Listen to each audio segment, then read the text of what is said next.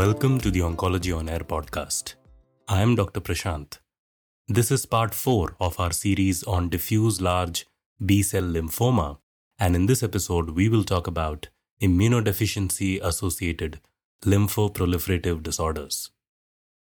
Immunodeficiency-associated lymphoproliferative disorders encompass various conditions linked to congenital or acquired immunodeficiency states, leading to an elevated risk of lymphoproliferative disorders.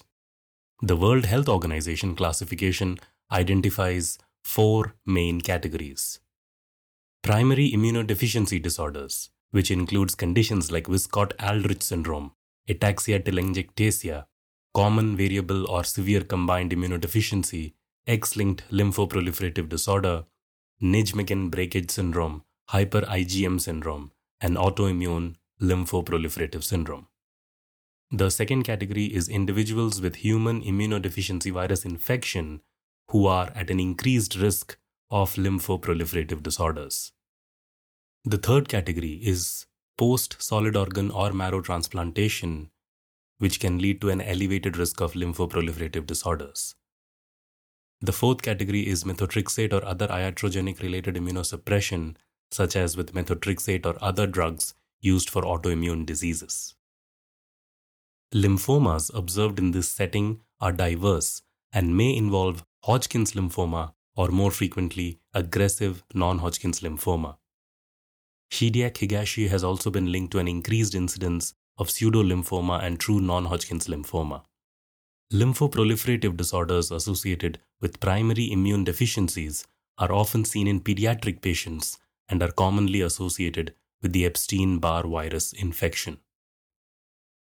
Extranodal disease, including involvement of the central nervous system, is prevalent. Morphologically, lymphomas in patients with primary immune deficiencies do not significantly differ from those in immunocompetent hosts. DLBCL is the most frequent histologic subtype, although T-cell lymphomas are more common in ataxia-telangiectasia. Epstein-Barr virus-related lymphomatoid granulomatosis is linked to Wiskott-Aldrich syndrome. These malignancies typically respond poorly to standard therapy, and treatment depends on both the underlying disorder and the specific lymphoma subtype. Allogeneic transplantation has been successful in some cases. Ongoing exploration involves novel immunotherapeutic or pharmacologic strategies targeting Epstein-Barr virus. A newly recognized large B-cell lymphoma known as Epstein-Barr virus positive mucocutaneous ulcer typically occurs in the context of age-related or iatrogenic immunosuppression. Patients usually present with cutaneous or mucosal ulcers. Despite aggressive histologic features resembling Hodgkin-like features, it exhibits an indolent course with nearly all reported cases responding to the reduction of immunosuppressive therapy. We will now discuss HIV-associated lymphomas.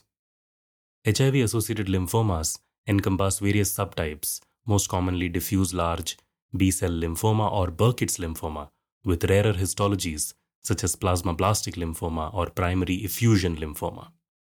Approximately 2/3 of DLBCL cases in this context are associated with the Epstein-Barr virus. Historically, outcomes for HIV-associated lymphomas were poor, but with the advent of combination antiretroviral therapy, outcomes in the modern era are similar to non-HIV lymphomas, especially when HIV is well controlled and the CD4 count is above 200 cells per microliter. There are several key considerations in the treatment of HIV-associated lymphomas. First, combination antiretroviral therapy is usually given concurrently with chemotherapy, and collaboration with an HIV specialist is essential to avoid administering antiretrovirals that may exacerbate chemotherapy toxicity. Secondly, the optimal chemotherapy regimen and the role of rituximab in combination with anthracycline-containing regimens for HIV-associated DLBCL has been debated. Rituximab may be beneficial for patients with a CD4 count of more than 50, as it has shown improved survival in the HIV-negative setting. Third, Concurrent administration of granulocytic colony-stimulating factors is advised due to high risk of infection in this population. Patients should also receive prophylaxis against Pneumocystis jirovecii infection. Dose-adjusted etoposide, prednisone, vincristine, cyclophosphamide, doxorubicin with rituximab, DAR-EPOC, has been tested in the HIV-associated aggressive lymphomas, demonstrating favorable outcomes, with a 5-year progression-free survival of 60% and overall survival of 73%. R-EPOC chemotherapy was compared to short-course EPOC with 2 doses of rituximab per cycle, and this comparison showed a 2-year overall survival rate of 63% and 66% respectively. The rationale of giving 2 doses of rituximab per cycle was to improve efficacy and reduce toxicity. Furthermore, modern combined antiretroviral therapy regimens can be safely combined with chemoimmunotherapy. This combination is recommended by infectious disease specialists and is considered the standard of care. Attention should be paid to the drug interactions, such as those involving protease inhibitors, which may increase vincristine-associated toxicity.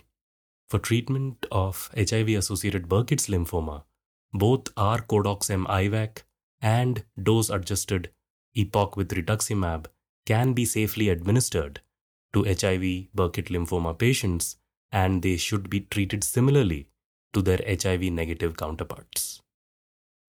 We will now talk about post-transplant lymphoproliferative disorders.